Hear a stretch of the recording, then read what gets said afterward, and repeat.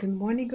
Onisen here from Time to Shine. So today we're going to continue our study in the book of Psalm, and we are in Psalm 26.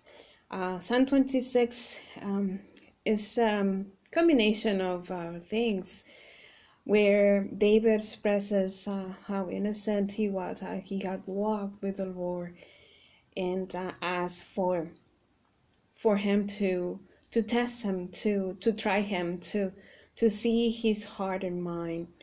And then it talks about wicked people and how he won't sit with them, and won't be that he hated company of evil people as well, and how these people um, they do wrong for money. So basically they take bribes to do bad things, and to accuse and to destroy good people. And so I'm gonna read to you. There's 12 verses, and then I'll focus on a few verses, and then so on. So hope you are able to follow along, and I encourage you to read Psalm 26 today sometime. It's very encouraging, and it's uplifting, and just to know that we trust the God that desires our best. He tests us for to see our heart, to see to bring out all the impurities that are in our hearts, and to cleanse those impurities and make them pure, and make them. He refines us, basically. He refines all impurities. Um, so I'm gonna read Psalm 26. Sorry, Psalm 26 to you. So it says, "Lord, defend me, because I have lived an innocent life. I had trusted the Lord and never doubted. Lord, try me and test me. Look closely into my heart and mind. I see your love, and I live by your truth. I do not spend time with liars, nor do I make friends with those who hide their sin. I hate the company of evil people. I won't sit with the wicked. I wash my hands to show I am innocent. I come to your altar, Lord. I raise my voice in praise. I tell all the miracles you have done. Lord, I love the temple where you live, where your glory is. Do not kill me with those sinners, or take my life with those murderers. Evil is in their hands, and they do wrong for money. I have lived an innocent life, so save me and have mercy on me. I stand in a safe place. Lord, I praise you in the great meeting. So it's fascinating to see that David asked God to test his heart and mind. I have a little message in a bracket, and it says that to test his kidneys and heart. The kidneys is where our emotions are, and he wants us, David wanted God to test that, to see his emotions, to see his motives, basically. And yeah, so verse 2 through 5, I'm gonna read those to you. So it says, Lord, try me and test me. Look closely into my heart and mind. I see your love, and I live by your truth. I do not spend time with liars, nor make friends with those who hide their sins. I hate the company of evil people, and I won't sit with the wicked. So, like I said, he asked God to test his heart and mind. And then Numbers 3 says, I see your love. And it also says your loyalty. In other translations says loving kindness. And God's loving kindness never ceases. It's always there for us to be in His hands, to be guided by Him. His loving kindness is in the little things and in the big things. You know, when you trust in the Lord, when you know Jesus Christ as your Lord and Savior, you are able to see the Father, and you're able to walk with Him side by side, and you're able to trust Him, and you're able to give all your anxiety. You're able to say, God, I'm here. when you're in trouble, just reach out your hand, stretch out your hand, and ask Him for guidance. Um, His loving kindness will never cease. His loving kindness will be there to rescue. Like I said, His loving kindness is in the little things, like waking up every morning. That's His faithfulness and His love towards us.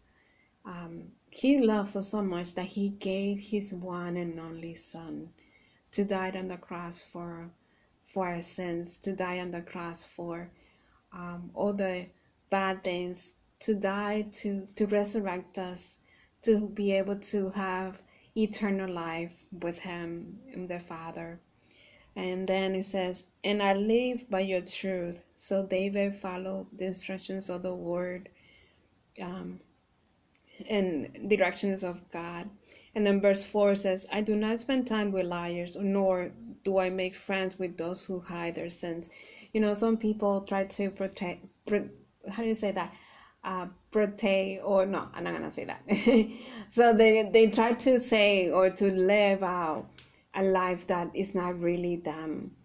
And they're fooling themselves because God can see that they are not living a sincere life or a trustworthy life, or how would I say that? Just basically not living the life that the way that they really are. And there's people in church, there's people outside church, at work, everywhere, that do that. They partake. How do you say that? Well, anyways, I'll find out after this message. Um, they just live out a life that is not who they really are, and God doesn't want us to do that. He wants us to live a genuine and sincere life and just be ourselves. And these people hide their sins. They're not sincere. They're not living by the truth. And then verse 5, it says, I hate the company of evil people, and I won't sit with the wicked. Sometimes people think that you're better, that think that we are better than them.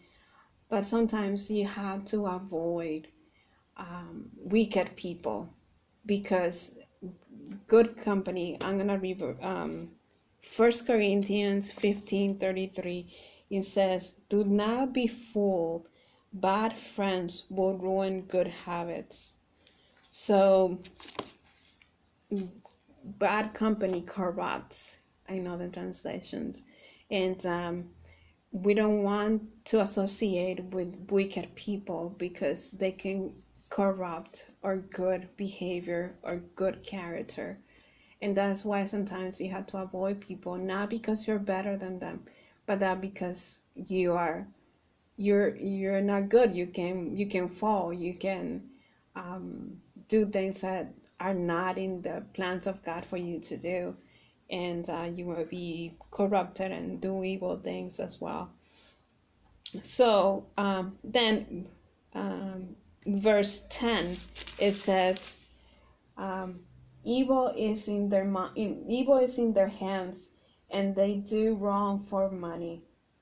So some people, just to do something evil, will take a bribe, will take money, will do anything that it takes to ruin our lives, to ruin our path or connection with the Lord. But God has seen us.